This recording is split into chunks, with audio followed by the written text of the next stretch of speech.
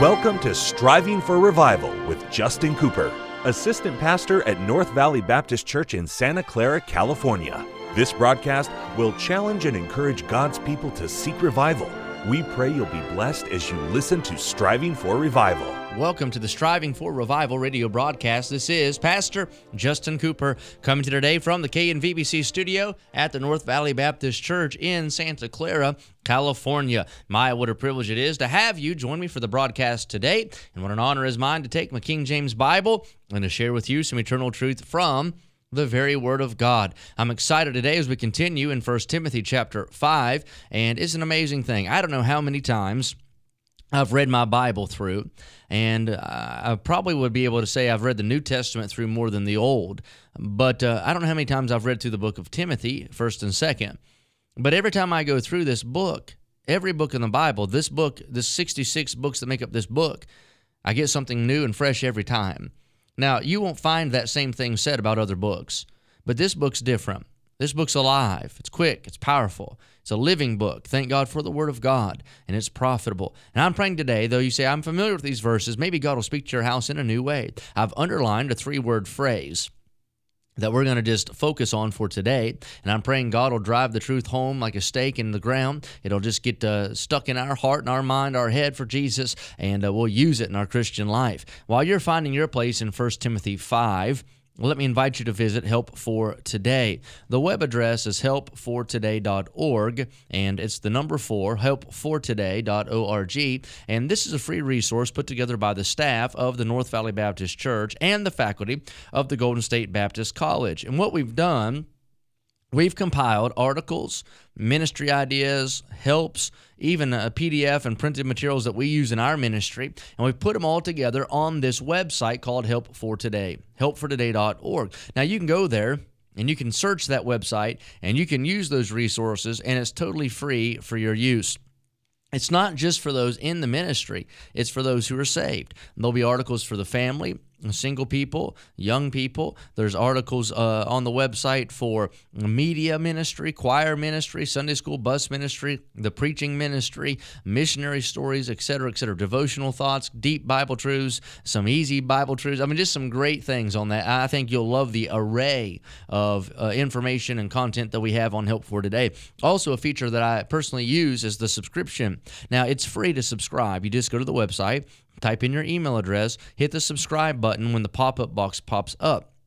That puts you on our free email list. What we do then is we'll send you an email with an article in it every day from Help for Today. And I use those emails in my personal Bible study time, and I use them just as an addition to my Bible reading. And God uses those articles in my life, and He'll do the same for you. And you just go to helpfortoday.org and subscribe, and you'll enjoy those articles every day in your email inbox. All right, 1 Timothy chapter 5. Now, in context, Paul has been writing in this chapter especially, about rules to be observed in reproving elders.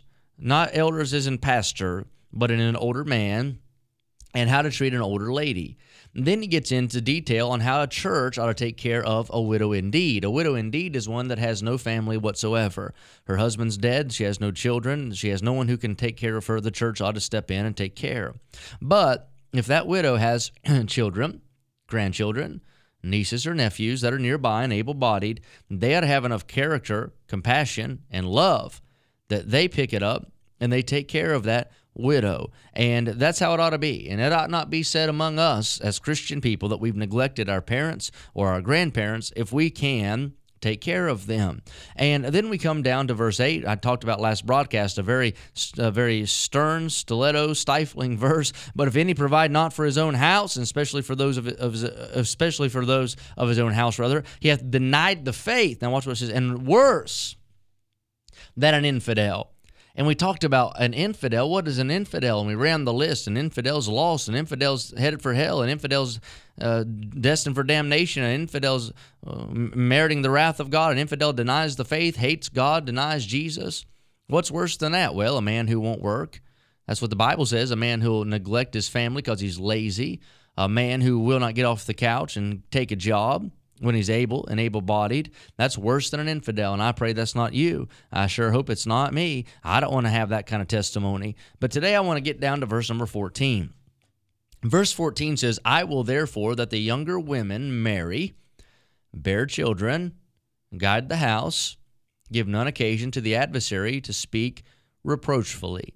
Now, in context, Paul's talking about younger women who are widows, that they, if they're widows, he thinks it's best that they would just go ahead and remarry. Why? Because they're young. They're still going to have those needs, those urges to be married, to have that relationship, to have a family. And if not, the Bible said in the previous verse that they become tattlers, busybodies, and speaking things which they ought not. And by the way, it's not just children that have problems with being tattletales and busybodies. It's adults. Yes, that's right. It's adults. And there's several folks oh boy, I'm seeing faces right now. But there's several of those in every church that just need to watch what they say and calm down and mind their own business and clean the dirt off their own doorstep. But Paul said, I want these younger women to marry. So we find marriage is a biblical thing. It's a God-ordained thing. Marriage is not something that ought to be regulated by the state. I don't know why the state ever got involved in that, I guess for tax dollars one way or another. But it's a biblical thing. Women ought to marry, those younger women. By the way, they marry men. You say, how do you know that? Because God wants them to bear children.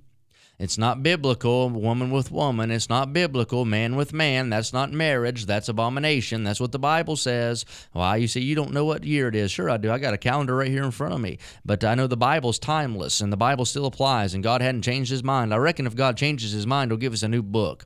And until God gives us a new book, we'll stick with the old one. And here it says, women marry, bear children. And now here's the phrase, guide the house. Guide the house.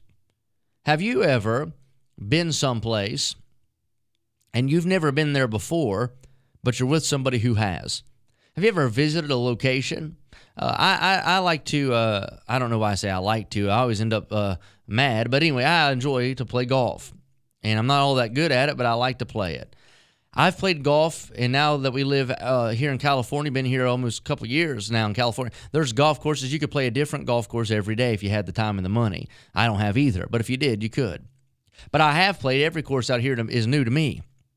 I go to those golf courses, and I look at them, and in some holes it's very self-explanatory, but on some, if I've never been there, I have to ask, should I hit it to the left, to the right? Is it a dog leg left or right? Is there water? Is there out of bounds? Do you lay up? Do you go for it? All these different questions, and if you're a golfer, you know what I'm talking about, that a golfer would ask.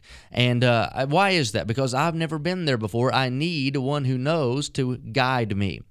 Mama, I want to speak to you today, and I want to remind you that your job is almost the most important job in the world. Outside of pastoring a church, there's no more important job than being a mother. I'm talking about bigger than president, bigger than king, surely bigger than governor, bigger than senator, congressperson, bigger than that. Bigger than any of those jobs is to be a mother. And the purpose of being a mother is to guide her house. Now, I think about a guide to the jungle. He's been that way before. You follow him through the jungle to make it to your destination. If you don't follow the guide, you're not going to make it. Can I say, Mama, you have children God's entrusted to you? What a blessing. Hey, never take it for granted that God's blessed you with children. I know couples out there, good couples that pray and long and want children so bad, and they've yet to have any. Don't take it for granted that you have children. What's your duty? What's your job in the home? Lady, Mama, here it is. Guide the house. Just like a guide through the jungle, just like somebody would tell you, here's where you hit your shot, just like a guide when you go to a destination you've never been to before. You need to lead your children. You're with them. Usually the husband, traditionally anyway, that's how it is out there making a living. He's working somewhere and he's not home. But Lord willing, if God's enabled you to, Mama, you're home with the children during the day. And you're with them all those hours of the day, and they're going to learn from you primarily. They're going to watch how you act and react. They're going to witness your faith in action or lack of faith.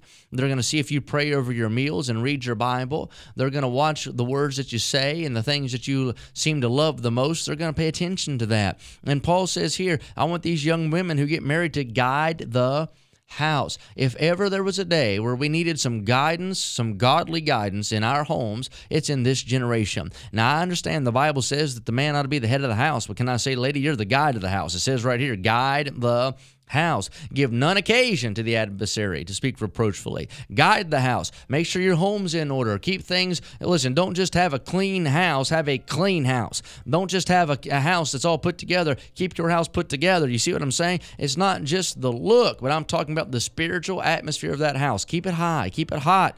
Keep it where it ought to be. Guide the house. What's more important than president? Being a mother. Guiding the house. Well, until next time, this has been Pastor Justin Cooper asking you to pray for revival. Thank you for joining us today for Striving for Revival with Justin Cooper, Assistant Pastor at North Valley Baptist Church in Santa Clara, California. Listen at this time every weekday as we strive for revival.